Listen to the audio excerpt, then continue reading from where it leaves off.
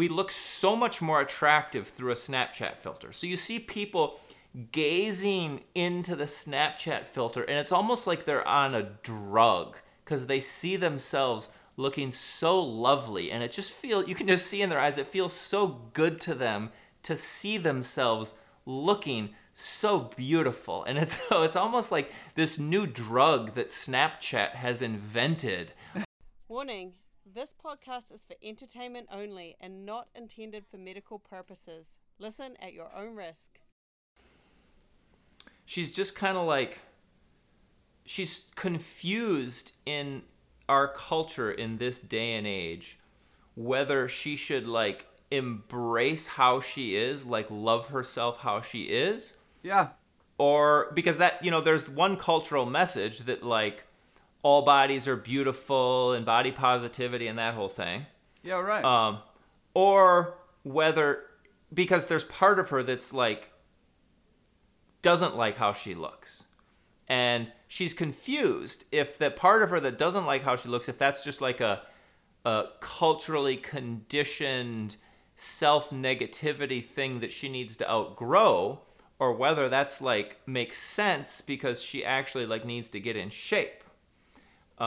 So there's just this confusion she has, and I think it's sort of a confusion that our whole culture has, because you see this like, there's like this culture of like selfies and Instagram obsession and photoshopping pictures and Snapchat filters, where everyone is like literally obsessed with like looking a certain way. Yeah. And then they sort of doctor up their photos, whether it's with a Snapchat filter or this, that, or the other, and then post it on Instagram and look all beautiful. And then we all kind of know that the pictures on Instagram is not really how the people really look, Right. But it's sort of like we all kind of now, in this day and age, we live in this culture of visual images out on the internet, and we're all kind of lost and confused about, is that real? Is it not real? Should we care about that? Should we not care about that? Should we put pressure on ourselves to get in shape and look good? Or is that like a societal dysfunction that we should try to like rise above and transcend? And she's really lost and confused and stressed about this. And it just sort of feels like a good topic to try to like get to the bottom of, because I think we're all a little bit disoriented by that world that we live in. Yeah, look, that I think you're pointing towards a serious dilemma, as there's so much media trying to cover this, mostly focused on the pathology around body dysmorphia that comes from the filters and comes from the obsession of the selfie and the invention of platforms like Snapchat and Instagram, right? That's what gets all of the attention. But then, as you point out, there's another type of trend that has questionable outcomes, and that's the body positivity. Right. And some people would get totally outraged that we would even question, like, is that a good idea? Well, obviously, if you're a medical doctor caring about people's longevity and health, that's a horrible plan. Yep. It's a terrible thing to say, oh yeah, you should embrace how you are, diabetic or not, cancerous or not, Alzheimer's or not. Like, if you're scheduled for really detrimental second half of your life, that's not something to celebrate. And in fact, if you celebrate that, there's some serious naivete, some kind of like delusional content happening here. And so I don't really want to talk about this because I don't really want to get the backlash or the potential wrath of someone who's struggling with their own acceptance of their self, because I myself have my own issues, right? It's kind of bullshit for someone like myself or you even to potentially say like, yeah, you guys, you can't have this body positivity when it's unfair. Like, we just literally run some stupid race, lift weights for a second, and then boom, you have a physique that's closer to what people are looking for. And that's like a difficult thing with looks in general, Because if you think about what looks are and why is it a big deal, well, it's all about mate selection. Yeah. And it's all about like your success as a human being to a huge part. Yeah, totally. That makes me think of this catch-22 that we were talking about. Let me just restate it here. It's sort of like there's two views that I think both have truth, but it's confusing because in some ways they're opposite. Okay, so the one is this perspective you hear a lot that like our culture has become pathologically obsessed with looks.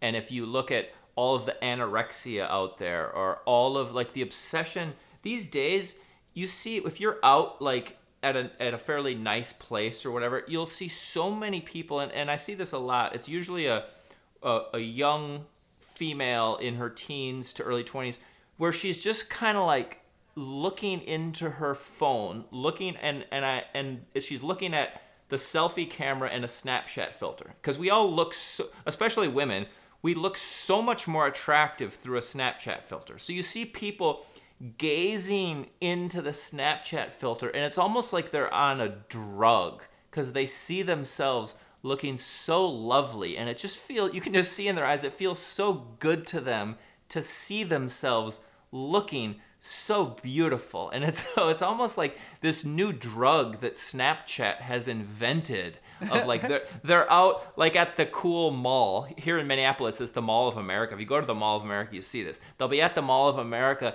just like standing around doing this drug that is the Snapchat filter. And so it's so clear that there's something immature and even like pathological about getting sucked so into that, where your meaning in life has just become kind of a fictitious, misguided path towards imagining that you're super hot and or becoming obsessed with being super hot. And then like the plastic surgery, there's these people, and there's TV shows now about this where you'll see people who just get surgery after surgery after surgery after surgery because they just have this weird obsession with looking like some airbrushed false thing. Okay, so there's that perspective. And if you just take that perspective, you would just think, people are so obsessed with looking good, it's pathological, and therefore I'm just going to embrace how I am, right? There's that perspective. And then in opposition to that is this perspective that I don't think it gets articulated as much. So I think we need to articulate it, even though I feel like it's just half of a dialectic. But it's like for millions of years, or maybe billions of years, animals, and maybe even plants, when you think about like an orchid and a flower, just flowers in general. So plants and into animals have been working really hard to be beautiful. And there's something about beauty or something about looking attractive for mate selection that's really deeply integrally woven into the Darwinian evolutionary drive of nature. And so from this perspective, it's not a human pathology. It's like designed into the laws of nature. And if you want to get religious, you would even have to say that God created the world this way for life to be beautiful, to bring beauty into the world. And if I go out somewhere, like if I go to a really nice restaurant, or even a better example is a wedding. You go to a wedding and everyone is dressed up really beautifully, and there's flowers on the tables and the decorations are beautiful. It feels so good. It's just like, wow, I live in a beautiful world and it feels really good. And if I make myself look good and then people notice me, whether it's a woman who notices me in a sexual mating signal way, or whether it's even another guy or my mom or notices how good I look, it makes me feel really good. So it's sort of like there's truth to both of these, and it gets kind of confusing. Man, I tell you what, it's I like what you're saying, and it's obviously even more complicated than, well, I don't even know why I'm doing this. I don't know why I'm about to make it more complicated, as you just very you helped all of us by simplifying the concept into there's the straight pathology, and then as you go over to this other side, that now I remember what you were doing in LA when you were like, nobody's mad about the peacock with its outrageous display. Right. The peacock's the best example. When you see a peacock, everyone's like, wow, that's so cool. No one's ever like, God, that thing is so vain. That thing is so narcissistic. That thing is pathological. No one ever calls a peacock narcissistic. No, narcissistic, pathological, not even remotely. Yet, as a human being, as we gain more and more capacity to look like the perfection of the peacock, which is really strange as it's transferred over in human beings for women to be that way for a very long time, and now absolutely it's infected men. Like Yep. I have several patients who have a very difficult time even leaving their house unless they look like they're ready for a YouTube shoot. They look like, I'm totally serious. If they don't feel that they're ready for the camera, they don't feel comfortable leaving their house to go to school, go to the gym, go to their job. They don't feel comfortable being in the world. And it's like, that's pretty brutal. And that's not even the full-on dysmorphia. That's just like regular anxiety about how you look these days. Yep. That's considered almost regular in a way. Like, it's almost like when you're a teenager and if you look at girls trying to get dressed to go to the mall, or if you have a particular guy friend who freaks out about, I don't even have the right shirt, I'm not going, right? Yep. Like that's really normal for a certain developmental stage. And so I sometimes work with teenagers and early college students, and I see it much more in that age group because developmentally it's more normal as you Yep. you try to figure out, well, what is your look? What is the appearance that you're trying to go for? You're talking about these guys that can't leave the house unless they look like they're ready for a photo shoot. And so those people, I'm tempted to make, a person could be tempted to make this simplification. Those people you were just talking about are in one extreme where they're overly obsessed and fixated and have a lot of anxiety and insecurity about how they look. And so it's sort of obvious you don't want to be on that extreme. And then we could say the same thing about the other extreme. The people who don't care at all about how they look and put no work into it. And so they're not aware of their diet. They're not aware of their exercise. They're not, maybe in a worst case scenario, they're not even aware of like their health or their hygiene. And so clearly you don't want to be on that side. So it's tempting to make the simplification of, well, there's a happy middle ground, which I think is true, but that seems too simple for me. I feel like it's more complex than this. I feel like we haven't gotten to really understanding and kind of accepting the role that beauty and attractiveness and how I present myself plays in like the human social and mating and interpersonal and self-esteem world. I feel like we haven't, our world of psychology hasn't really well figured out and laid that out. Yeah, you made a really good point moments ago when it was almost like this discussion is starting to take the shape of a pentagon or something, where it's like as you shift away from just straight biology and genetics, as it becomes a conscious, effortful event, then it goes into you're vain, you're self-centered, you're superficial. In some way, that means that you're superficial if you care about what car you drive, if you care about the type of clothes that you wear, if you care about your hairstyle, and you care about how thin and muscular or whatever it is that the look is of the time. If you care about that, that's considered to be somewhat vain by who, though? By who is it? Because here's what's really unbelievable and a horrendous thing that we'll never be able to accept is we're all trying to get this look of humanity that's universal in its consciousness. This is our kind of unstated goal, that we accept all, we're all kind of equal, all human beings are equal. And it's like, no, only 5% of the population is objectively attractive. Only 5. It's 95% of the people on this planet are less than attractive.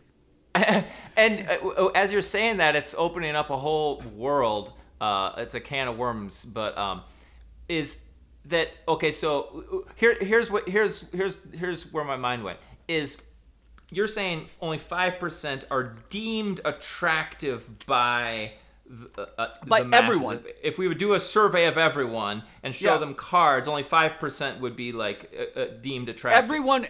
Almost like everyone would agree those 5% are attractive. Yep. And I think what that's about is you hear increasingly on the in the manosphere, and you hear this term hypergamy, which is like, and it's usually women kind of being negatively accused of always trying to find a higher status male to go after. But what I sort of think when I hear that, because you hear a lot of men in the manosphere kind of whining and complaining about women being hypergamous. And I'm thinking, I don't know, it's not just women. I think men and women are the same. Is like men and women, humans are always like trying to like find a mate that's at the top. So we're saying only 5% of people are deemed attractive, and that's because humans like have this like hunger for the top or for the best, and it's just like in us. I think it's part of the Darwinian thing. It's like wanting to mate with the healthiest person so that like you have the healthiest offspring. And then women, as so these stats say, are trying to find the 5% like most successful men. And it's the same thing. The people are looking for the 5% most successful, or people are looking for the 5% most attractive. And it's just, I think it's just like this biological Darwinian mating instinct that we humans have. Well, it becomes a real problem when you start to look at more than one statistic and you want the best of it. Because if you say, well, I want the best looking person, and I want the most successful, and I want them to be the tallest, and I want them to be the funniest, boom, right. Instantly that person doesn't exist. Yeah. And then there's been this huge explosion of YouTube channels that have gotten super popular, like Kevin Samuels, Fit and Fresh, Darius, Roommates, Rollo Tomasi. All these dudes have gotten really popular by attacking women for this exact thing you're saying, is that women say, I want the 5% most attractive, I want the 5% richest, I want the tallest, I want the blah, blah, blah. And all these guys go on YouTube saying to all these women, you're an idiot, you'll never be able to get that guy. Lady, you're average. Why do you think you can get the elite of the elite? Yeah. But it literally is a problem for anyone who starts to put on their list of criteria. But this also then falls into the satisfaction of relationships as you get somebody who is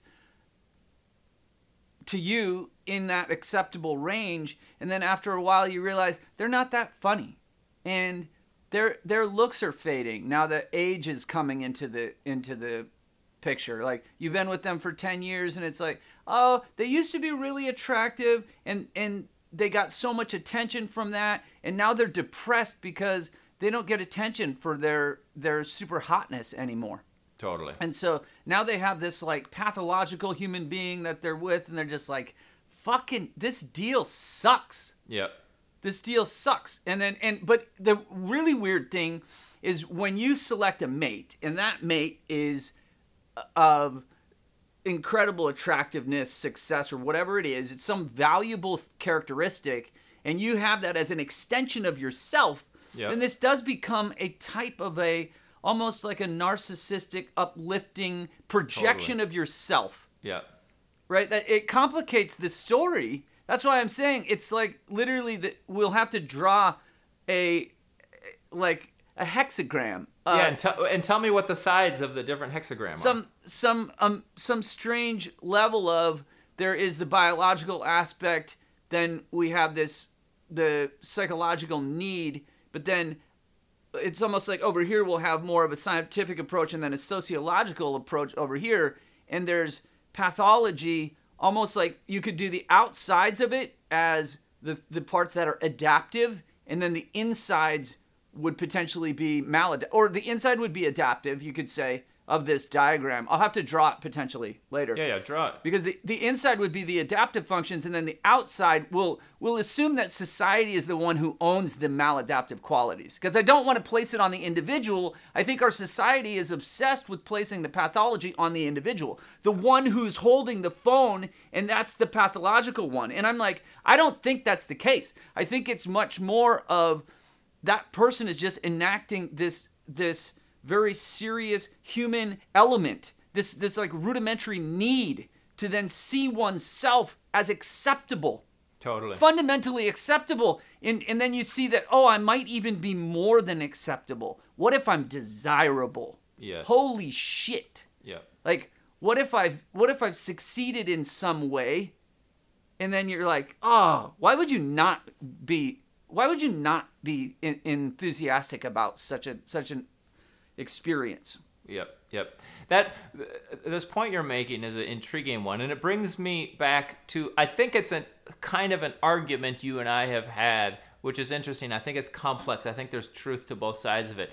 And the argument is, did 100 years ago or did 1,000 years ago, were humans obsessed with this in the way we are now? And you basically say, yes, they've always been because it's biological. And my side of the argument is, I don't think so. I think it's changed. I do think your side of the argument, there's undeniable truth to it. But let me see if I can put my side of the argument into it. It seems like if we imagine 100 years ago, humans being brought up where you just had to work fucking hard from day one. Like the 7-year-old kid had to wake up at 3 a.m. to go milk the cows and get the chicken eggs or whatever. It's like everyone's working really hard from the beginning, and no one cares what anyone feels like doing because everyone has to work their ass off to survive. And so there's not time, there's not enough time in the day, or there's not enough luxury to be concerned with what David wants to do.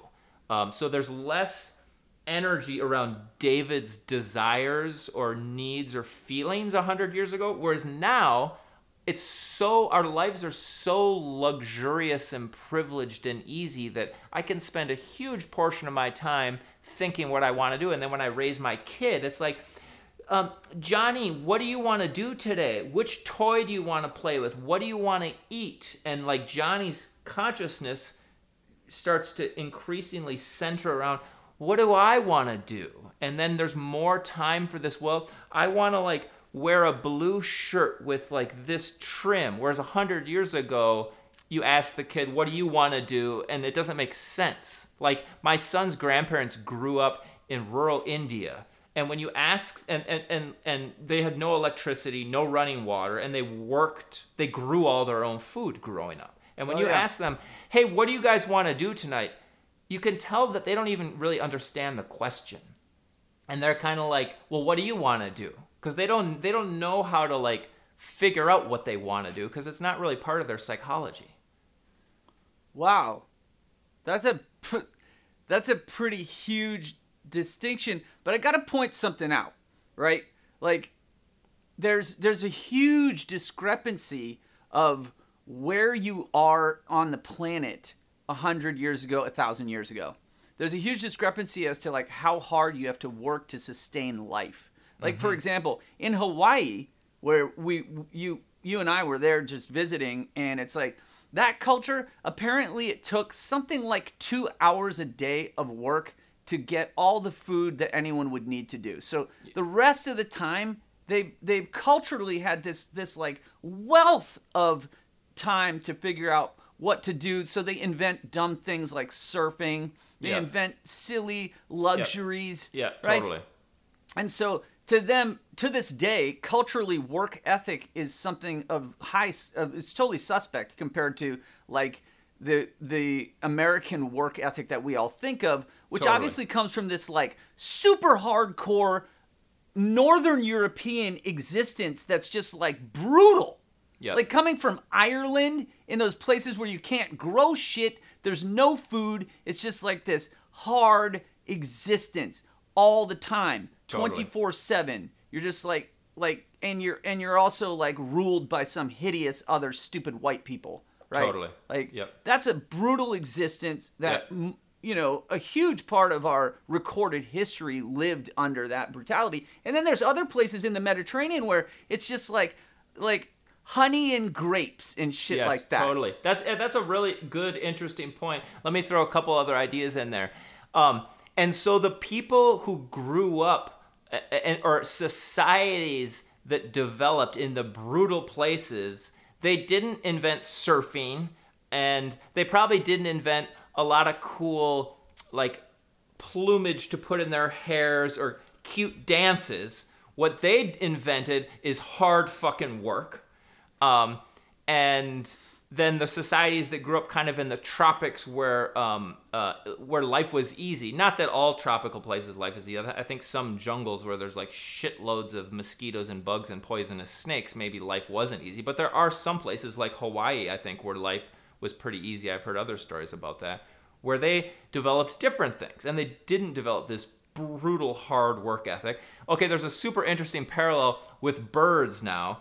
I mentioned the birds of paradise in Papua New Guinea, and I didn't realize this until you just said that, but they spend this inordinate amount of time looking beautiful, coming up with really crazy, silly dances, and actually the male birds spend a lot of time cleaning out a stage for themselves to do their super pretty dances. And I didn't realize until you just said it, but the reason the Papua New Guinea birds of paradise do that is because food is so plentiful there that life is really easy in Papua New Guinea. And so they've been allowed to evolutionarily, and you should see them. I put a picture of some in another video, but like they're so crazy looking and beautiful and wacky and insane, and they kind of look like these humans that just are dressed up in they're like Lady Gagas, these birds, because they have the luxury to become Lady Gaga. And then you think of that movie March of the Penguins,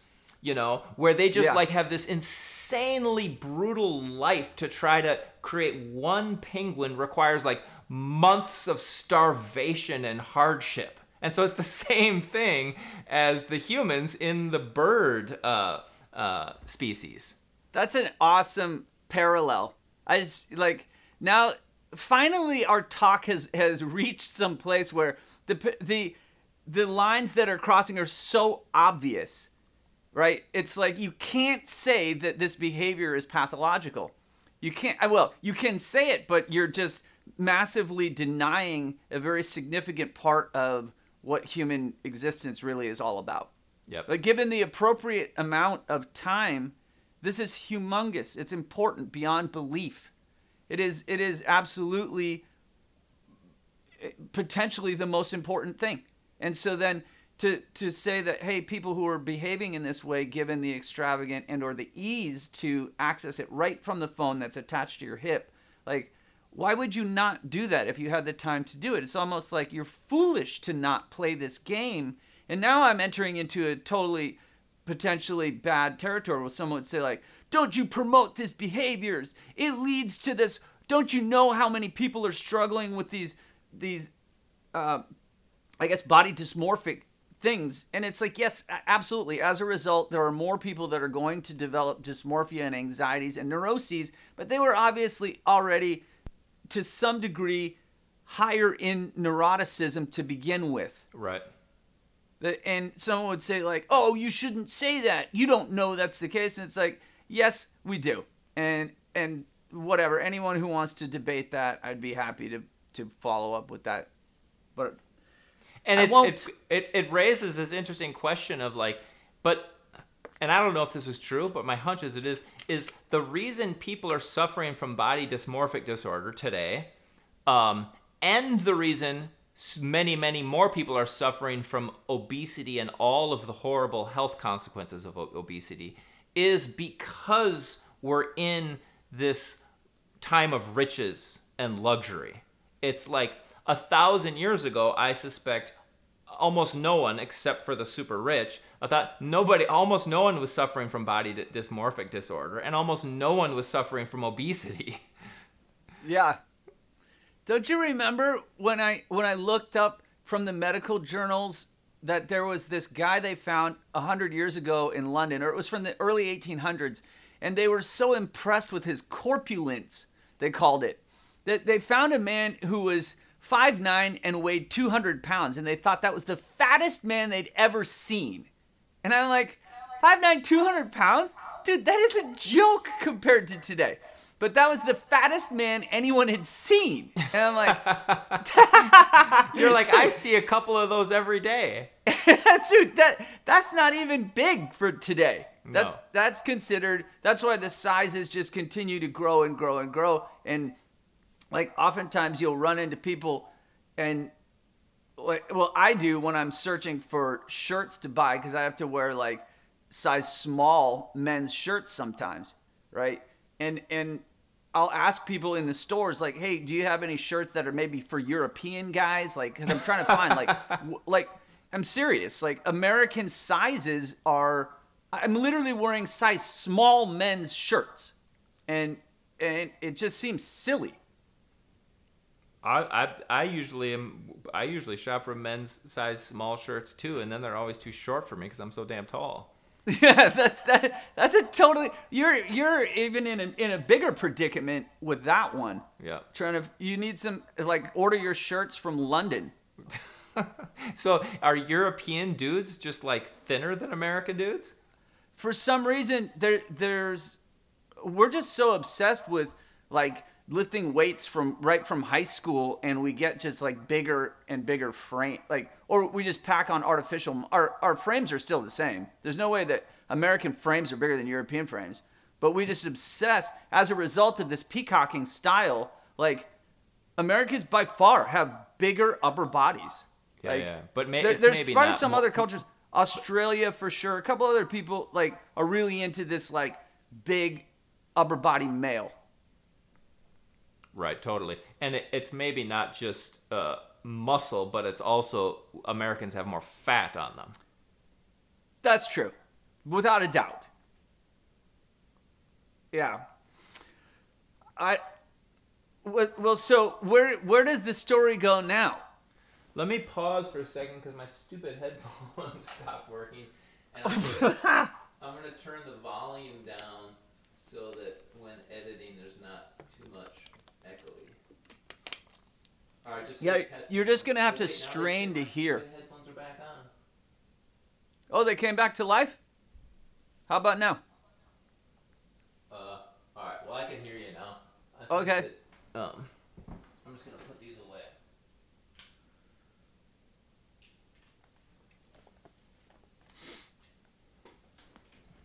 All right.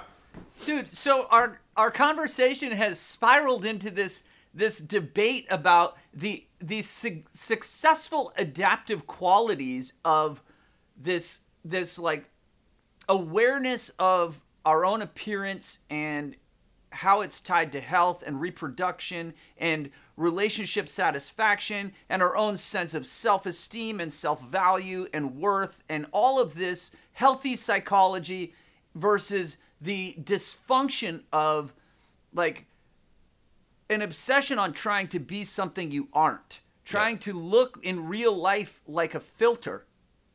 Yep. Right?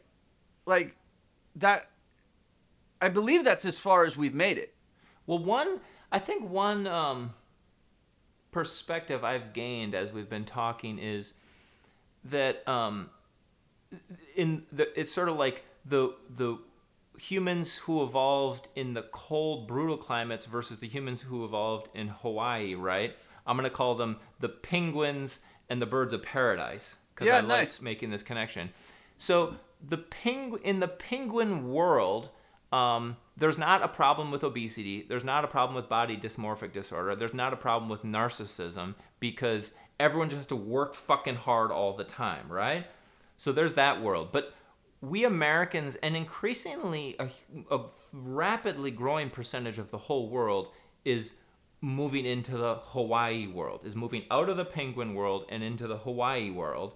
And I think what we discover as we are now living in the Hawaii world is there's new problems. There's body dysmorphic disorder, there's obesity, there's narcissism, there's egocentrism, there's lack of self-discipline, there's laziness, right? Yeah. And a lot of people start complaining or accusing people or accusing people of narcissism, whatever. But as we're talking, I've realized that, oh, the Hawaii world that we live in now, it just presents new evolutionary and new psychological challenges that we humans, we got to figure out. Because we've evolved historically into the Hawaii life, and so we got to figure that out now.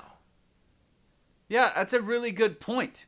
Rather than just being upset about trying to falsely produce equality for those who are good looking or not good looking, for those who are intelligent versus not intelligent, those who have a cultural value system that heavily emphasizes work ethic and then punish those that don't. Yep. Right? Like, what? Then we just have Asian people at the top winning, and then other cultures that don't promote this, which, like, for example, Hawaiian culture, right? If you go to Hawaii, you will see lots of white people there who will be like, Hawaiian people are just, they don't work. They never go to work. They don't, like, and then they're mad. And it's like from the outside judging this society. And it's like, dude, if that's not part of the culture, and then you come in and try to just like superimpose your ideals and values onto them, and then we're all trying to come up with this, everyone should be treated equal. It's all equal. And it's like, dude,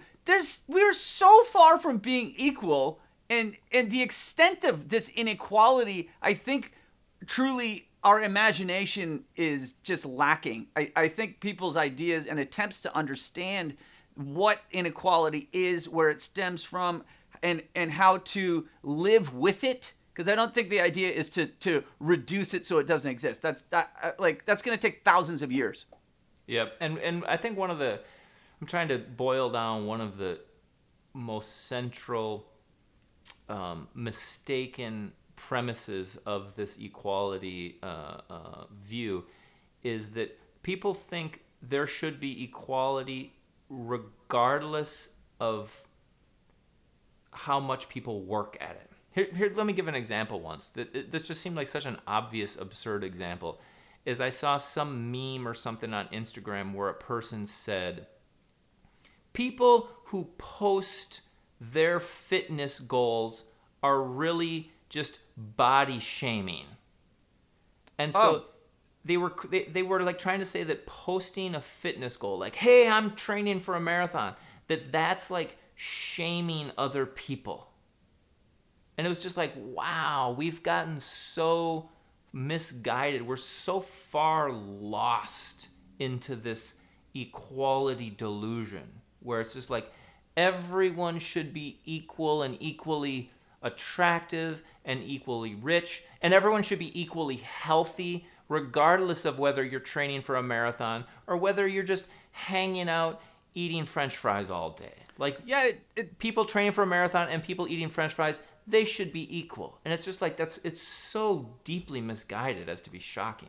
Well, if you just extend that concept to anywhere else, right? It'd just be like, oh, if you wash your clothes, well, you're hygiene shaming.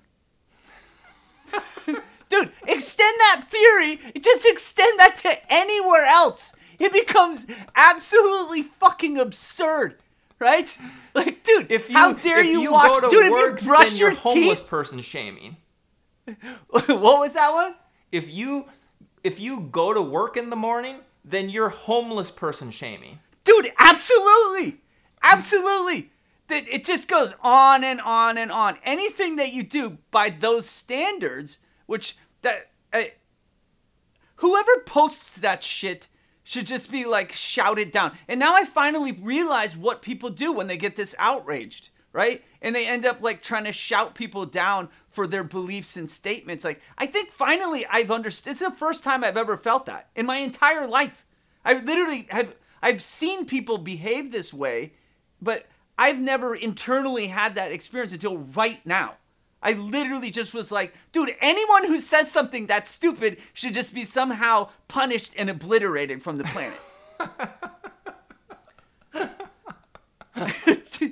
It just literally, it was the dumbest thing I've heard in a false sense of like reason. It's like falsely claiming to be something that's helpful and reasonable and looking out for the little guy, but it's like literally the worst thing you could possibly say.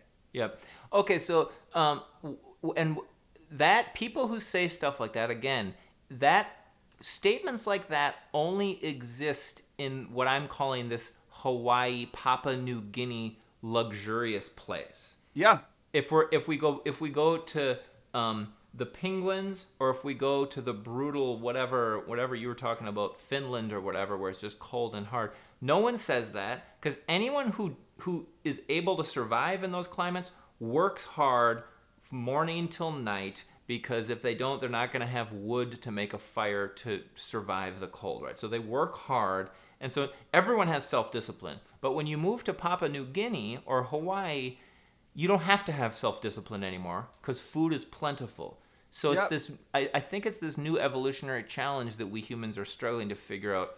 To have self-discipline, not because you have to survive, but you have to learn how to consciously do it in a new, different way. And so it's like self-discipline as opposed to environmentally imposed self-discipline. Yes, it's like self-conscious self-discipline.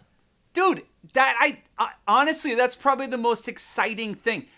I feel like I have some kind of ADD or bipolar experience. I was literally just horrified and outraged, and then when I hear what you just said, I'm like, oh my God, that's it.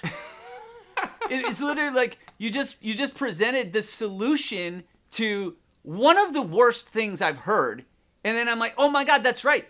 The solution, as you point out, is like consciously figuring out, like, who was it that said this? Somebody just told me this quote just like yesterday, that it was Jesus, I won't be able to remember, but it in some way the figure, it was just like someone once famously stated what you just said about consciously figuring out how to work when you don't want to. Versus, it was what I was quoting Rudolf Steiner in our last podcast.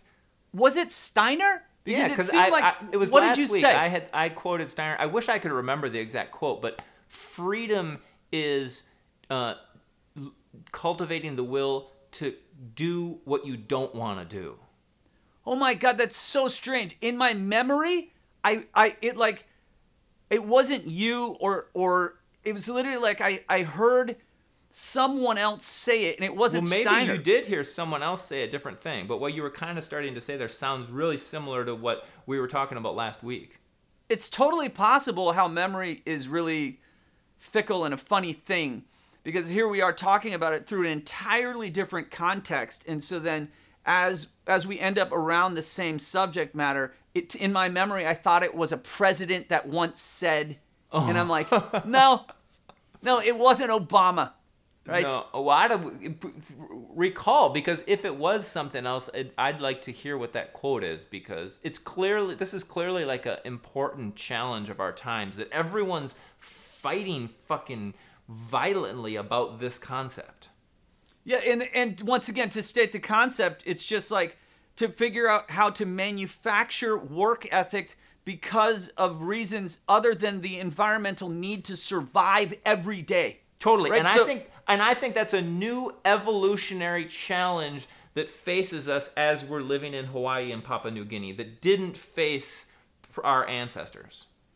Right? But so what if the majority of the population doesn't want this work ethic, and so because they don't have to have it, and so they don't, and then the ones who still do, they're just going to win and win and win at this game called life, and then they're going to take all the resources, because that's what happens. That's the result of this. And so then those people who then win and acquire more and more are then considered to be the hated billionaires, the hated whatever. Like, the term billionaire now has a negative connotation. Totally.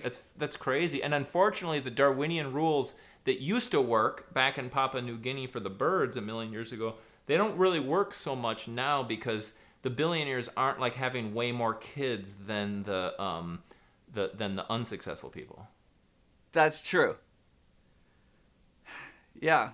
Well, we've stumbled upon a new dilemma, and it's exciting. It's an exciting one. It's probably going to follow me throughout the rest of the day. Yeah, it's a cool idea.